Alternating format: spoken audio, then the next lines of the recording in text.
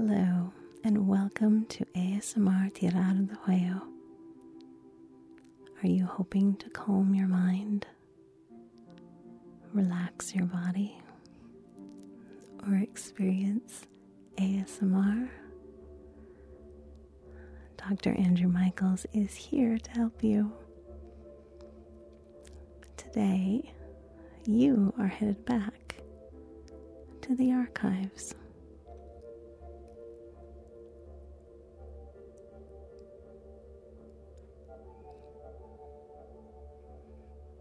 Oh, hello. I'm so glad to see you. It's been a while. Yes, that's true. I am doing very well, thank you. I hope you and yours are safe and healthy. Thank goodness for that. So, what brings you so deep into the labyrinth that you've landed at the Office of Astrobiology? The archives, of course. Which files are you looking for? Oh, you know what these go to, right? The Green Man? Is this for a mission or just research? No, you're right. Whatever it is not my project. I can grab those files for you if you'd like. Sure. Go get yourself set up in your regular spot, and I'll see what I can find.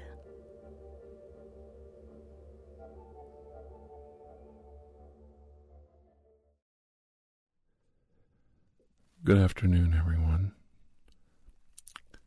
And today, I tell you the story, the legend of the Green Man. Now, if you grew up in eastern Ohio or western Pennsylvania, you might have heard of Charlie No Face, or the Green Man. Now, he was a real person. His name was Ray Robinson. Raymond Robinson. And as a child, he was inquisitive, like all little boys are. And it was in the 1940s in rural America, and he crawled up on a train trestle, like a bridge, an archway for trains. And these power lines ran alongside of it and actually ran on the trestle. And he was up there looking for bird eggs and nests. The birds frequently perched their nests up on the trestle. There was many little nooks and crannies for them to hide in. And Ray, like any young boy, wanted to see nature in action. And he threw caution to the wind. Even though there were high voltage signs everywhere, he still made the climb. What's going to stop a boy from climbing a tree or climbing rocks or climbing up the side of a bridge? Well, sadly, Ray made contact, and it severely burned him. He lost his eyesight, and it destroyed most of his face. Doctors saved his life. It was actually probably a miracle. He lived through the disaster, the fall, and the time it took him to get back for medical treatment. But Ray persevered. He lived through it. And he actually prospered in his own ways. Though he was blind, he liked to mow the lawn, go for long walks in the woods, using only his cane to guide him. His other senses, as they say, were very acute. And he was very aware of his surroundings. He knew the woods of western Pennsylvania like literally the back of his hand. And like I said, this is a true story. and sometimes truth and legend swarm around each other. And we were looking for this legendary Green Man in 1964. We had heard of Charlie No Face, and many people said, well, that's just Ray. People think they see Ray out there. And he's like a little local boogeyman. And the teenagers go out there to make out with their girlfriends and spark a little bit, and they scare the girls into sitting a little bit closer to protect them from the Green Man. Ooh. But when I brought up the legend of the other Green Man, the other Green Man, yes, there was another Green Man. The supposed demon or alien presence, nature wizard, warlock that hid deep in the side of a cave. Or was it a tunnel? Always watch out for the Green Man. As the trains would go by, they would say, watch out for the Green Man, as it traveled through a certain tunnel in western Pennsylvania. I often think how much of that was true to the people and how much of it was just local legend. Who really saw this Green Man, this giant bearded, greenish, glowing, evil creature that sucked the life out of you, left you weak, left you morbidly ill. It took you weeks to recover. He had all the markings of a psychic vampire. One that doesn't drink your blood but frightens you, scares you so badly that he has the ability to suck the life force from your body, literally adding your life to his. And by doing that, it extends his youth, his vigor, his life. Is it possible some strange, metaphysical, supernatural, psychic vampire could be walking the same woods, the same areas as Ray Robinson, Charlie No Face, the actual Green Man? You see, Charlie had he had a lot of veins and arteries close to the surface of his skin because he had skin grafts all over his face and his neck. So these veins, being close to the surface of his skin, gave him a slight greenish tint to his tone. And people thought this was the reason for the Green Man legend, because he looked green. Look, he has a greenish hue to himself in the moonlight. And I could see people convincing themselves of it. People see what they want to see in the night. When they hear a noise or they catch a glimpse of movement, they always think the worst. It's a demon, it's a devil, it's a witch. Well, we were sent to get to the bottom of it. Many young children were turning up very ill, as I said, in these small towns in western PA. And they all had one thing in common. They swore, vehemently swore, that a creature caught them in the woods and pulled the life energy from them, pulled their energy from them, made them sick. There were no contagions, but the children exhibited everything you would expect from a child who was in a very severe bout of flu. Were we dealing with an alien and alien pathogens that our doctors couldn't detect? Were our children spreading them into the population? They all had to be quarantined. And we had to find out what was going on right away. I entered the woods near Charlie No Face's house. I did.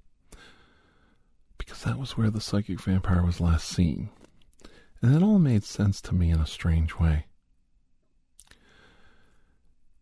Teenagers, young kids on their bicycles would go into this small state route and this little forgotten backwoods road, thinking they're going to see a legend, a monster, a creature of the night. It would be fertile feeding grounds for any predator of the human nature or supernatural. And it was a wonder that we didn't have any missing children's cases.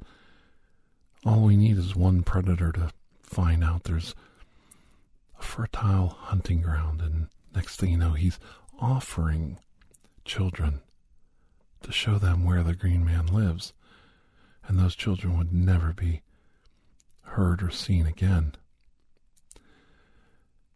I hated to do this and shut down this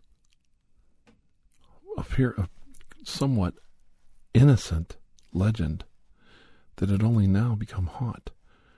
But we had to get to the bottom of it, and it couldn't wait. So I had a team of 4 men and myself, and we ventured into the woods on foot, leaving our car locked behind us. We were lightly armed. All of us had sidearms, and one of the men had a rifle and a scope. Now, this was in the 1960s.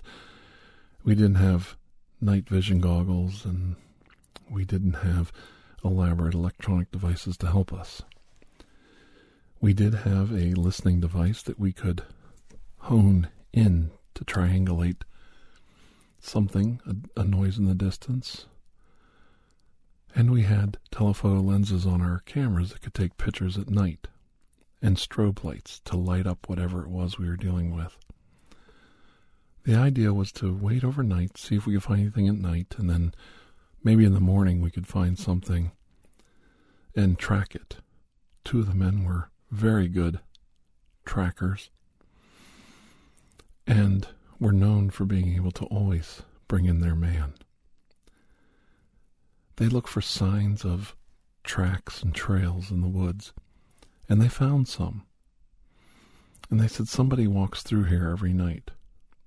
And they said the shoe size. They said he walks lightly, he's not very heavy. And he has a cane or something that he uses to check the ground around him. I said, this must be the famous Charlie No Face, Ray Robinson. If we do come across him, I don't want to frighten him. We want to make sure that he knows he's done nothing wrong. It was getting late. We decided to buckle down for the night and sleep. So we set up small army issue 2-man tents. They were so nasty. They're so uncomfortable. And they hardly protect you from the elements. But they were good enough on an August night to get a decent night's sleep, as best as could be expected on a hard floor in a sleeping bag. I woke up and realized I'm not a kid anymore. I was so stiff I barely could get up off the ground to go and relieve myself in the woods nearby. Everything ached on me, but there was something uplifting about it. It forced me to stretch, move, twist my body in ways I didn't think I could do anymore, just to get the pain and anger out of my joints and my muscles. It was kind of fun. For one night, it was fun being a kid again and sleeping in a nasty old, mildewy, moldy old tent. We started to break camp when we were surprised by a visitor. Right before us was the famous Charlie No Face. He was hiding about 100 yards away behind a tree. One of the men spotted him almost immediately. So, "We got company, sir," and brought me over to look. Whoever it was, they waved. They gingerly peeked out from behind the tree and waved. I said, "I think that's our local man. He might actually know something, so let's see if we can get some answers from him. I approached him slowly with a cup of coffee in my hand and a flask of whiskey in my chest pocket. Yes, Charlie wasn't adverse to having a nip of beer or whiskey if it was offered to him in a friendly way. I approached him and talked as I walked towards him, whispering. I whispered on purpose because I wanted to see just how good his senses really were. And he nodded and acknowledged my presence. It appeared he either couldn't talk or was afraid to. I understood him being nervous. I also knew that Charlie liked smoking cigarettes. And I reached in and pulled out a pack of Pall Mall cigarettes. Not my favorite, but we all smoked back then. And I said, would you like a smoke? A little something to warm you up? A little drink of Grandpa's medicine? And that brought him around the side of the tree. He actually signed me that he knew we were coming. They had told him about us investigating the children getting harmed. And he was afraid. He was frightened. He knew we were from the government. He knew where we parked our car. He pointed towards it, right where we came from. He didn't want to get blamed for what was going on, and he was very frightened, very afraid. He was treated with great respect, and he lived with his family, and they loved him deeply. And he was a productive, good family member. And he was a productive citizen. He made projects and crafts as part of a program to help blind people earn money. And he sold his wares. And he earned a living. He was not at all a despicable or disgusting character. He was actually a very beautiful creature. As badly as he was disfigured, his eyes literally gone, and his face melted like literally into his skull. He had an innocence and a beauty to him that was so attractive to interact with and listen to him, to listen to his story and how he told it through signs and nods of his head, making sure you were following along with his story. He talked slowly to make sure you understood him, but he was a very intelligent young man. There was definitely a bright, bright light inside him, and it was coming out through all the disfigurement and the crippling accident that happened to him. It made me feel so good to see someone in the human species overcoming their disadvantages. You see it all the time with veterans and young children who have to overcome terrible traumas and diseases. But to see it in someone like Ray, the fearlessness and defending himself. This is not me. This is not me doing this. It gave me hope. He didn't know what was doing it, but he knew it wasn't him, but he also knew it wasn't a story. He knew this was real. I lured Ray back to my camp. The men all shook his hand, patted him on the back. You could see, like I said, the light going off in his head. He would sniff the air a little bit, turn his head. He would cock his ears. He knew where every man was, his fingers and his eyes, where his eyes were, following where that man's gun is, that man's weapon, that man's drink, that man's moving towards me. It was almost like he could see people coming at him from a distance. He could hear you, smell you, sense you. Just because his eyes were gone didn't mean he couldn't see. Even the blind see. And the wisdom that they have in those moments of clarity could show us what we look like to them. How they actually see us, not as a collection of good looks, features, and muscles, or lack thereof, but as what we really are. And he followed all of us as we talked. As with most of my stories, it doesn't take long for something diabolical to happen. Around the time we were joking and smoking and sharing a cigarette with Ray, Ray suddenly froze, mid-laugh at a joke.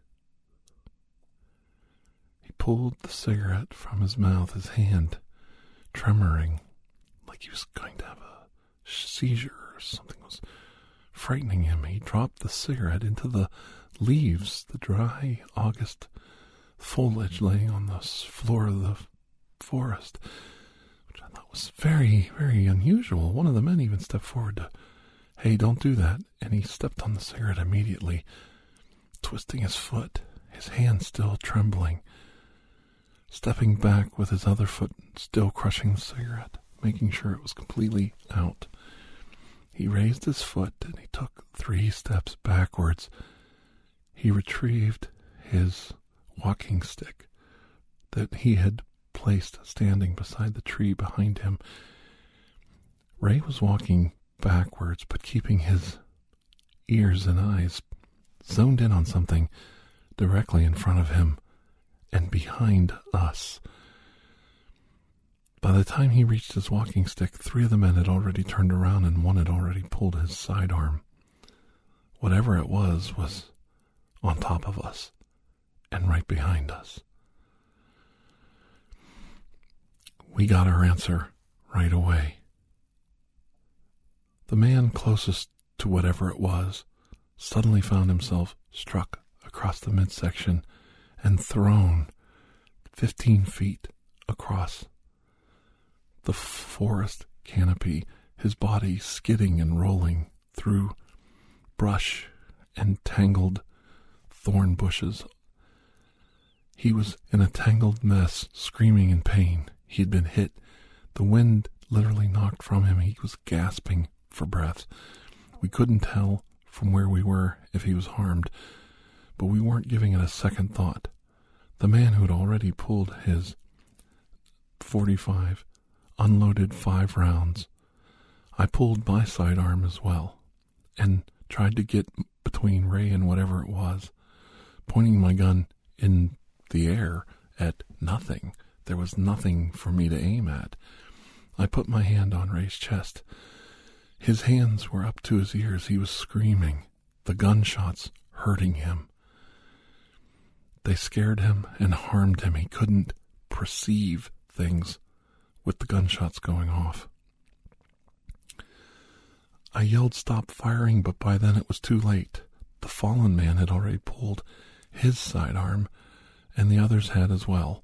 Gunshots were ringing out everywhere, and one by one each man was struck, 1 in the neck, 1 across the face, 1 directly between the legs.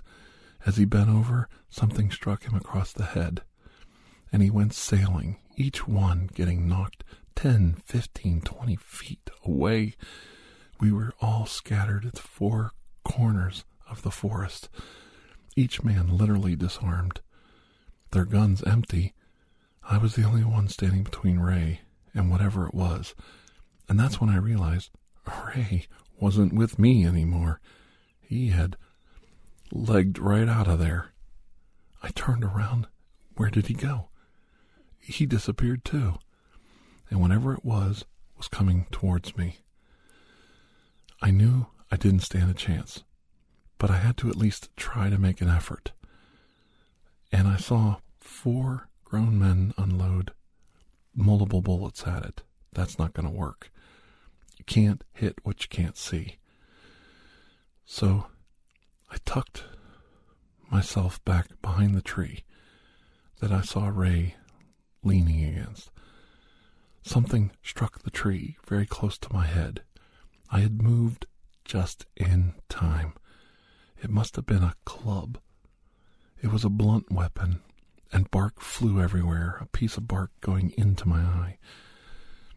It caught me off guard, and I stumbled away from the tree, but on the other side, away from where the tree was struck, and I managed to brush my eye and knock whatever it was out.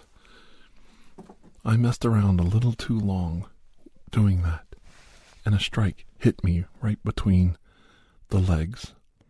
I went down hard, tried to roll with it, expecting to be hit. I told myself, no matter where you get hit, try to roll with it. I didn't do a very good job. It felt like my left thigh femur was snapped in half. Luckily it wasn't, but the pain was excruciating. I went down like a sack of potatoes, rolled into a thorn bush, and literally was cut from head to toe by the thistles. I jumped up and started pulling burdocks off my face, out of my hair, out of my clothes, just so I could get a look at whatever the hell was coming at me. My leg throbbed with pain like you wouldn't believe. And then I saw Ray. My invisible friend Ray and my invisible enemy squaring off. We couldn't see whatever it was, but Ray could. But he, being able to see it, didn't help us, and that was about to change. Ray reached down and snapped a dry, brittle bush off, about a 3-foot section of a burdock plant. That's when I looked around me. When he snapped that burdock plant off, I looked around me. I looked at all the men standing up in different areas. We were in a burdock patch, and Ray knew it.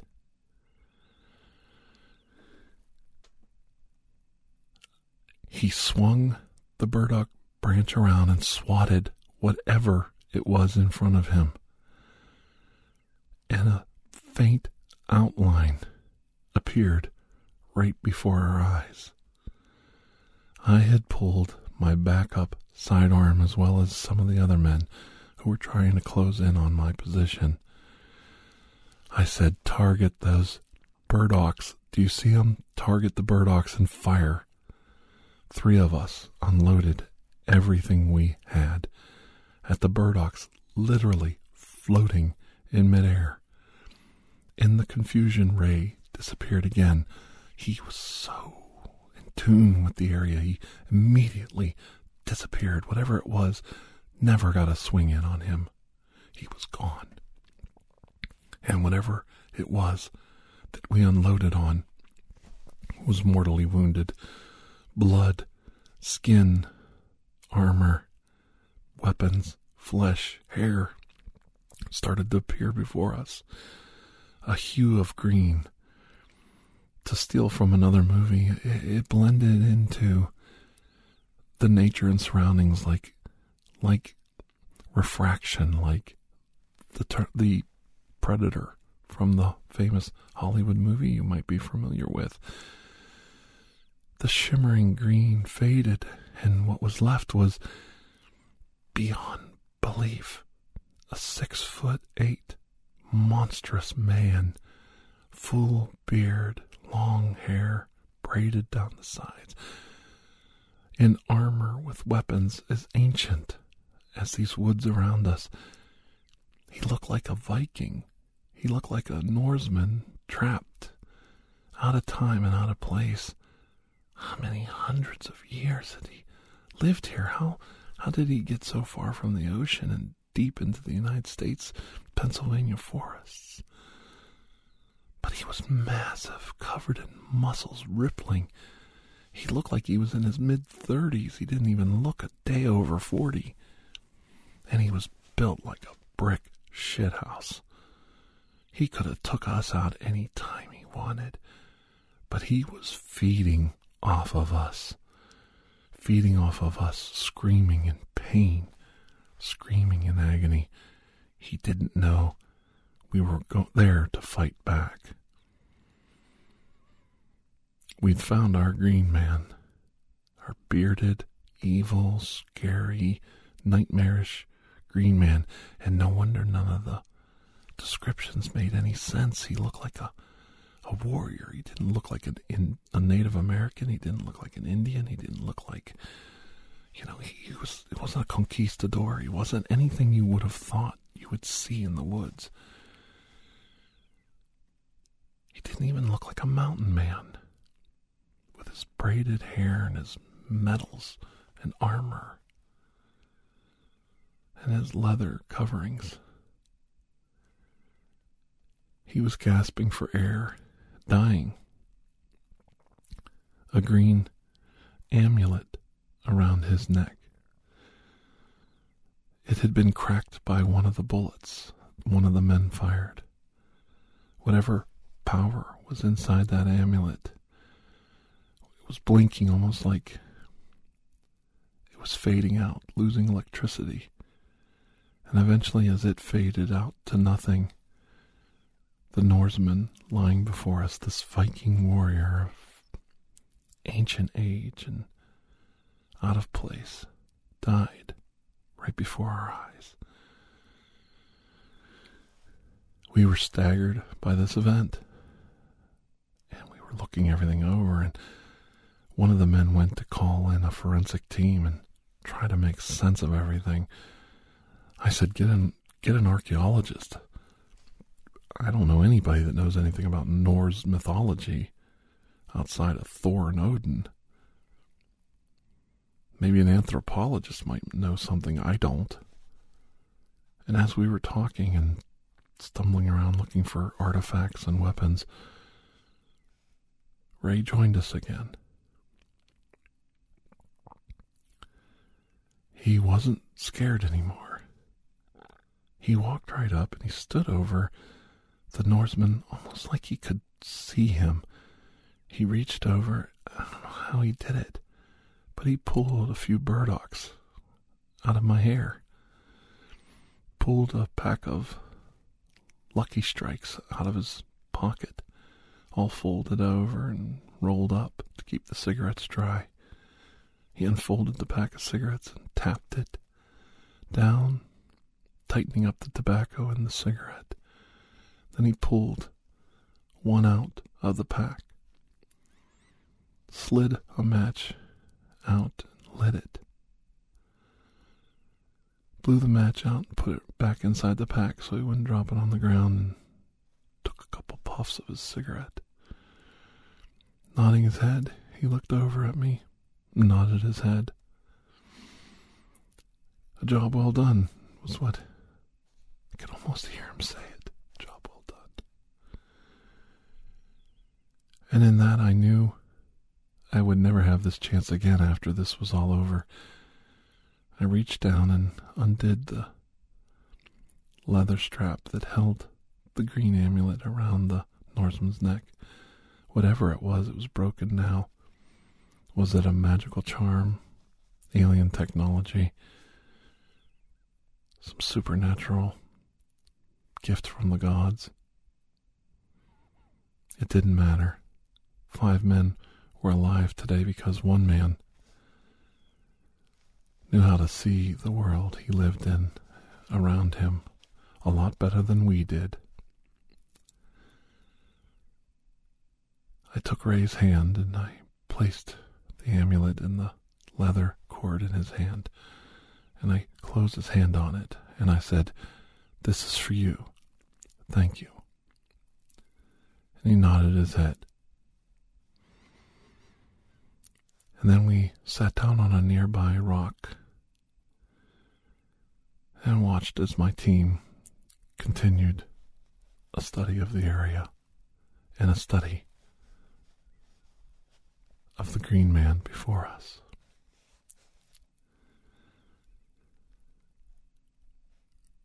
Ray was quite a legend. And he passed away around 1985, I think. And they still talk about him today. I think about him often. I only met him once. But he was a good man, and he was a gentle soul. And every once in a while I'll hear an article about a creature, a supernatural spirit, hiding in a cave or hiding in a tunnel in western Pennsylvania. And how the kids go in the woods at night in their cars trying to get the girls to slide over and sit a little closer to them and beware of the Green Man. And I think to myself, are they just repeating the legends they've heard over the years? Or did we leave another lost Viking warrior behind deep in those woods? Someday, I'd like to go back and find out for myself.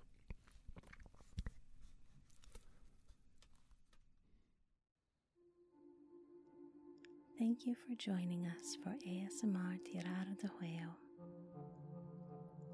Please take a moment to share, rate, and review this podcast. It really does help. If you are interested in additional ASMR content, you may view our library of videos at youtube.com/Tirar de Juego. The theme song, Atlantis, is by Jason Shaw of Audionautics.com and is used by permission. Correspondence, including questions or requests, may be sent to tirardejuego@gmail.com. On behalf of Dr. Andrew Michaels, thank you.